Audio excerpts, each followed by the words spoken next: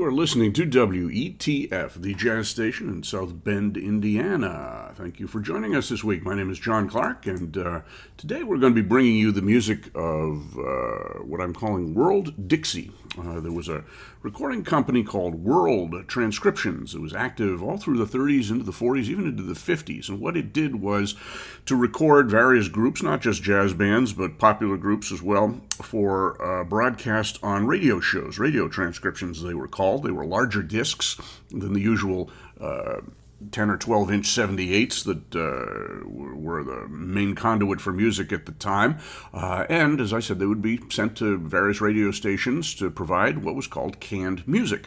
And very often they were done with much better sound quality. And we've done various shows over the last few years that included some world transcription sessions. We're going to focus on two, actually three in particular on this show, and they feature some of the great Dixieland musicians of the 1940s. And these were musicians who recorded for Commodore Records. And there was an interesting, if kind of shadowy connection between Commodore Records and World Transcriptions in about 1943, 44, 45. The founder and chief producer of the jazz records at Commodore was a fellow named Milt Gabler, who was a very innovative and interesting figure in jazz history at the time. He started the great series of recordings by Eddie Condon, but then branched out in Commodore to include things by Lester Young and Billie Holiday and many, many other groups as well, swing groups and more New Orleans-styled groups.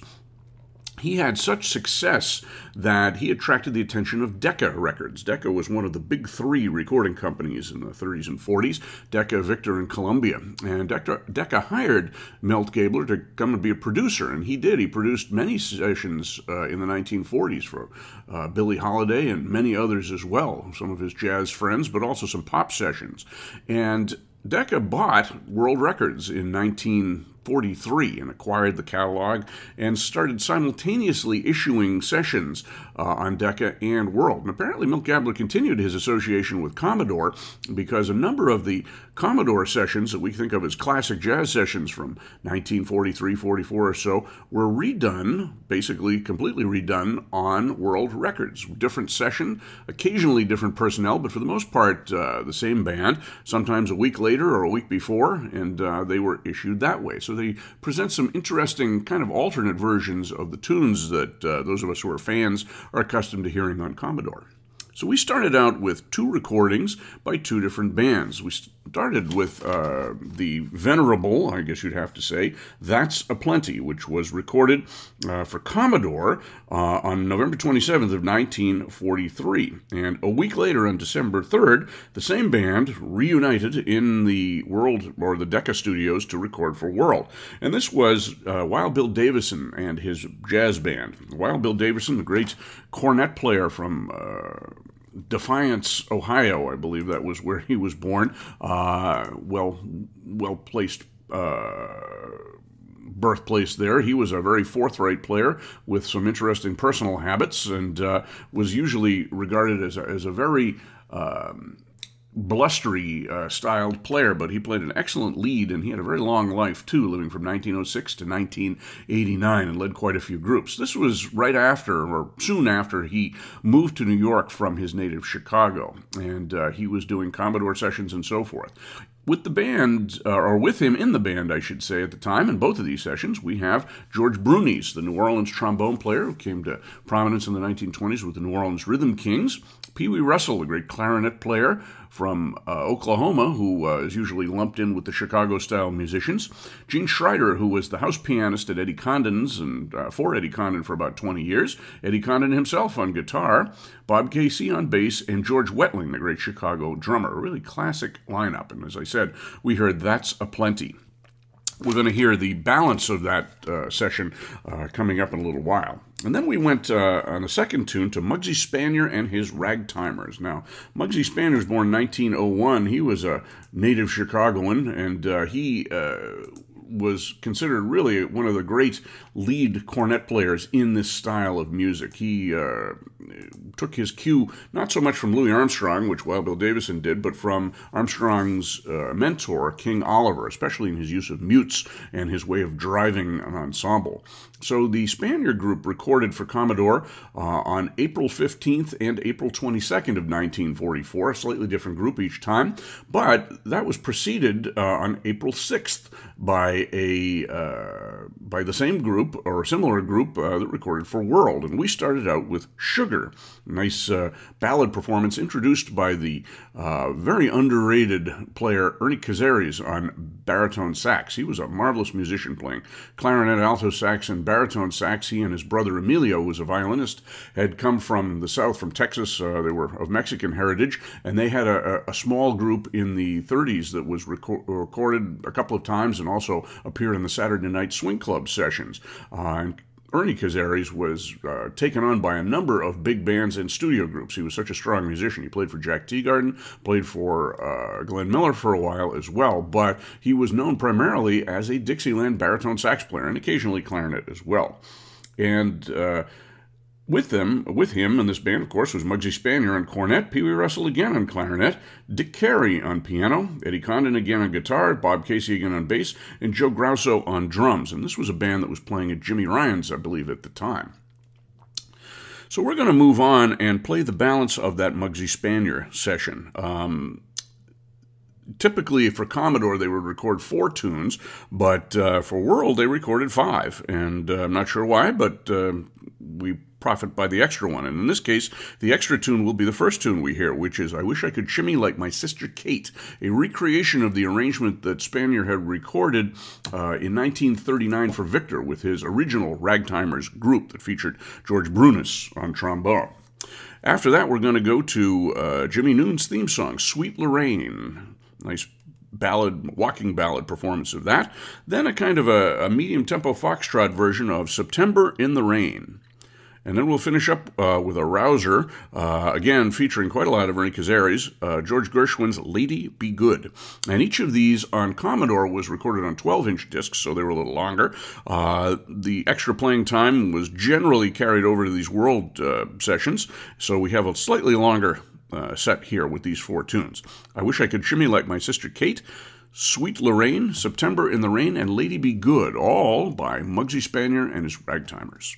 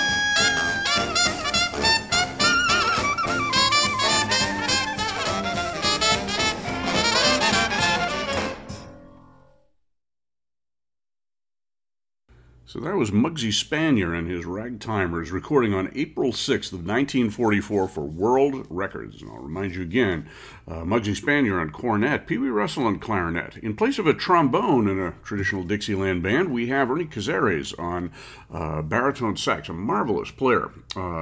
He played in studio groups and touring groups for all the 1940s and 50s. I think he moved back to San Antonio, Texas in the 60s. Played a little while with Jim Cullum's band, I believe. His nephew is Henry Cuesta, who played clarinet with the Lawrence Welk Band for many years. And in addition to them, in the rhythm section, we have Dick Carey on piano, Eddie Condon on guitar, Bob Casey on bass, and Joe Grasso on drums. That was, I think, the house rhythm section at, might have been Jimmy Ryan's or Eddie Condon's at the time. So we heard in that set, I Wish I Could Shimmy Like My Sister Kate, Sweet Lorraine, September in the Rain, and Lady Be Good. And those last three tunes, as well as Sugar, which we heard in the introductory set, were redone for Commodore Records a week or two later. These were very interesting recordings. Clearly, they were in the repertoire of the band where they were playing. They had very well-worked-out arrangements. And Sister Kate, too, was a very organized arrangement because, as I said, Muggsy had recorded that with his original Ragtimers for Victor as part of the Great 16, featuring George Brunis in 1939. So we're going to go on now and hear two tunes by the Wild Bill Davison Band that I mentioned earlier and a different Muggsy Spanier group, all recording for World. We're going to start out with a tune that had been somewhat forgotten by 1943. That Dada Strain had been a Dixieland standard. It came back a little bit later, and we're going to end up this four-tune session with the Royal Garden Blues by Spencer and Clarence Williams. And this is, as I said, the Wild Bill Davison Band with George Brunis on trombone, Pee Wee Russell on clarinet, Gene Schreider on piano, Eddie Condon and Bob Casey back again, and George Wetling with, of course, the leader, Wild Bill Davison, on cornet. And these were done on December 3rd of 1943. In between those two, we're going to hear I Found a New Baby, another Spencer Williams tune, and an original blues, the 3-2-1 Blues. And both of these were done by Muggsy Spanier and his band. And these were done in November 16th of 1943. And for reasons not evident today, they were done in Chicago. This was only a couple of weeks before, well, actually, this was, I guess, about a year before Muggsy returned to New York. He was leading a band in Chicago at the time. Of course, that was his hometown. And this recording captures what I guess was probably a working band at the time, full of Chicago musicians. We have Muggsy, of course, on cornet, Warren Smith on trombone. He had played with Bob Crosby and other groups. Bud Jacobson, a very interesting Chicago clarinet player who was definitely in the tradition of Pee Wee Russell and especially Frank Teschmacher. He, I don't think, ever really left Chicago. Jack Gardner, also known as Jumbo Jack Gardner, on piano. He had played with the Harry James Band. Pat Pattison on bass, who was with Muggsy's original Ragtimers group, and rounding out the band on drums is Frank Rollo. So, those are our tunes for this set. Wild Bill Davison and his band with That Dada Strain, Muggsy Spanier and his orchestra, I guess at this point, I Found a New Baby and the 3-2-1 Blues, and then back to Wild Bill and the Royal Garden Blues.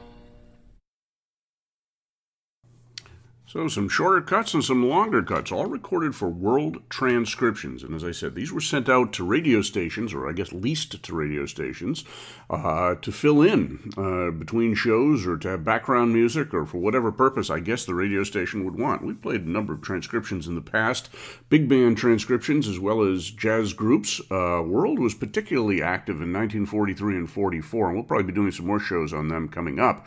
Some great swing era groups led by people like Ben Webster and Red Allen, Jonah Jones, Roy Eldridge, and then some more traditional jazz groups led by Bunk Johnson, Bobby Hackett, and Eddie Condon, as well as some of the groups that we've just heard today. And so quite a lot coming up. We've heard some world transcriptions from the 30s of big bands, Bob Crosby and Chick Webb, and also John Kirby did quite a few recordings there too. And some other transcription companies included Associated Transcriptions, Standard Transcriptions, Thesaurus. It was quite a big business at the time when radio stations were just transitioning from doing all live music to more of a canned music format, and that was an economic thing which riled up the musicians union no end, but there was no real answer for that. Fortunately, it did at least give us some live or some recorded versions of musicians and tunes that we wouldn't have had otherwise. So happy to have those. So we started out with that Dada strain and ended up with the Royal Garden Blues featuring Wild Bill Davison and his band, with George Brunies playing that very elemental tailgate style of trombone playing that he learned in New Orleans. And as I said, he had played with the New Orleans Rhythm Kings. Later on, he went with Ted Lewis's band and then started leading his own bands in the 1940s and 50s. He was a regular on the Dixieland circuit. We had Pee Wee Russell on clarinet on both of these sessions, or two of the three sessions, I should say, playing his own very original and idiosyncratic clarinet style that he had honed all through the 20s, and then in studio bands in the 30s as well. Very, very much his own man all the way. And then a solid swing-era rhythm section with Gene Schroeder on piano, Eddie Condon on guitar, Bob Casey on bass, and George Wetling on drums. So we can imagine that Eddie Condon was really the driving force in this group, especially with the rhythm section. He was had an image of a happy drunk Irishman on the bandstand and a good frontman and so forth, but he was actually quite a good musician who was renowned for his knowledge of chords, and he didn't put up with poor chords or poor chord choice, and he would correct things as they went. And many players who played with him really sang his praises as a rhythm section player and as a leader. So in between that Dada strain and the Royal Garden Blues, we heard the Muggsy Spanier group doing two tunes that they recorded in Chicago in November of 1943. We heard I Found a New Baby and an extended version of a blues, the 3-2-1 Blues. And this was a Chicago-based group I guess Muggsy was playing with out there at wherever he was in Chicago at the time, at the end of 1943. Him on cornet, of course. We had Warren Smith on trombone, playing some good Teagarden-influenced trombone playing. Bud Jacobson, an interesting clarinet player, recorded for Signature around this time, too. He recorded in the 1930s, had that kind of spiky acid clarinet tone that he derived from the example of Frank Tuschmacher especially, but a little bit from Pee Wee Russell, I suppose, as well. In the rhythm section, we had Jumbo Jack Gardner on piano, Pat Pattison on bass, and Frank Rello on drums. And a good workaday rhythm section there that was playing a lot of Chicago club dates, I expect, at the time. So some interesting sidelights to Muggsy Spanier's career. So we're going to finish up with two tunes on this World Transcription Day that was the balance of the Wild Bill Davison date. I don't know why exactly. The Muggsy Spanier tunes were all fairly long, 3.5 to 4 minutes, and the Wild Bill Davison tunes were, on the other side, quite short. They're usually about a little over 2 minutes, even shorter in some cases than the Commodore recordings that he made right before that. So we're going to hear the same band that I mentioned earlier on Just Squeeze Me, which was a takeoff on a dirty song from the 1920s called The Boy in the Boat. And no vocal on here, but some very good playing, especially by Pee Wee Russell, as we might expect. And then we're going to finish up with the Kid Ory standard, the Muskrat Ramble. And this Davison group, especially the one recording here as well as the one that recorded for Commodore, the identical group, was really renowned for its ensemble playing. With Davison and Brunies, and even Pee Wee Russell too, you had three players who really understood Dixieland ensemble playing, and some very interesting textures going on in the collectively improvised ensembles. Of course, some fine solos as well.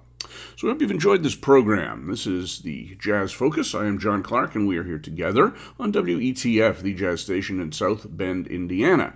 And hope you are interested in some more very good jazz, and keep tuning into this program. So for now, we'll say goodbye with Wild Bill Davison and his band, Squeeze Me and Muskrat Ramble.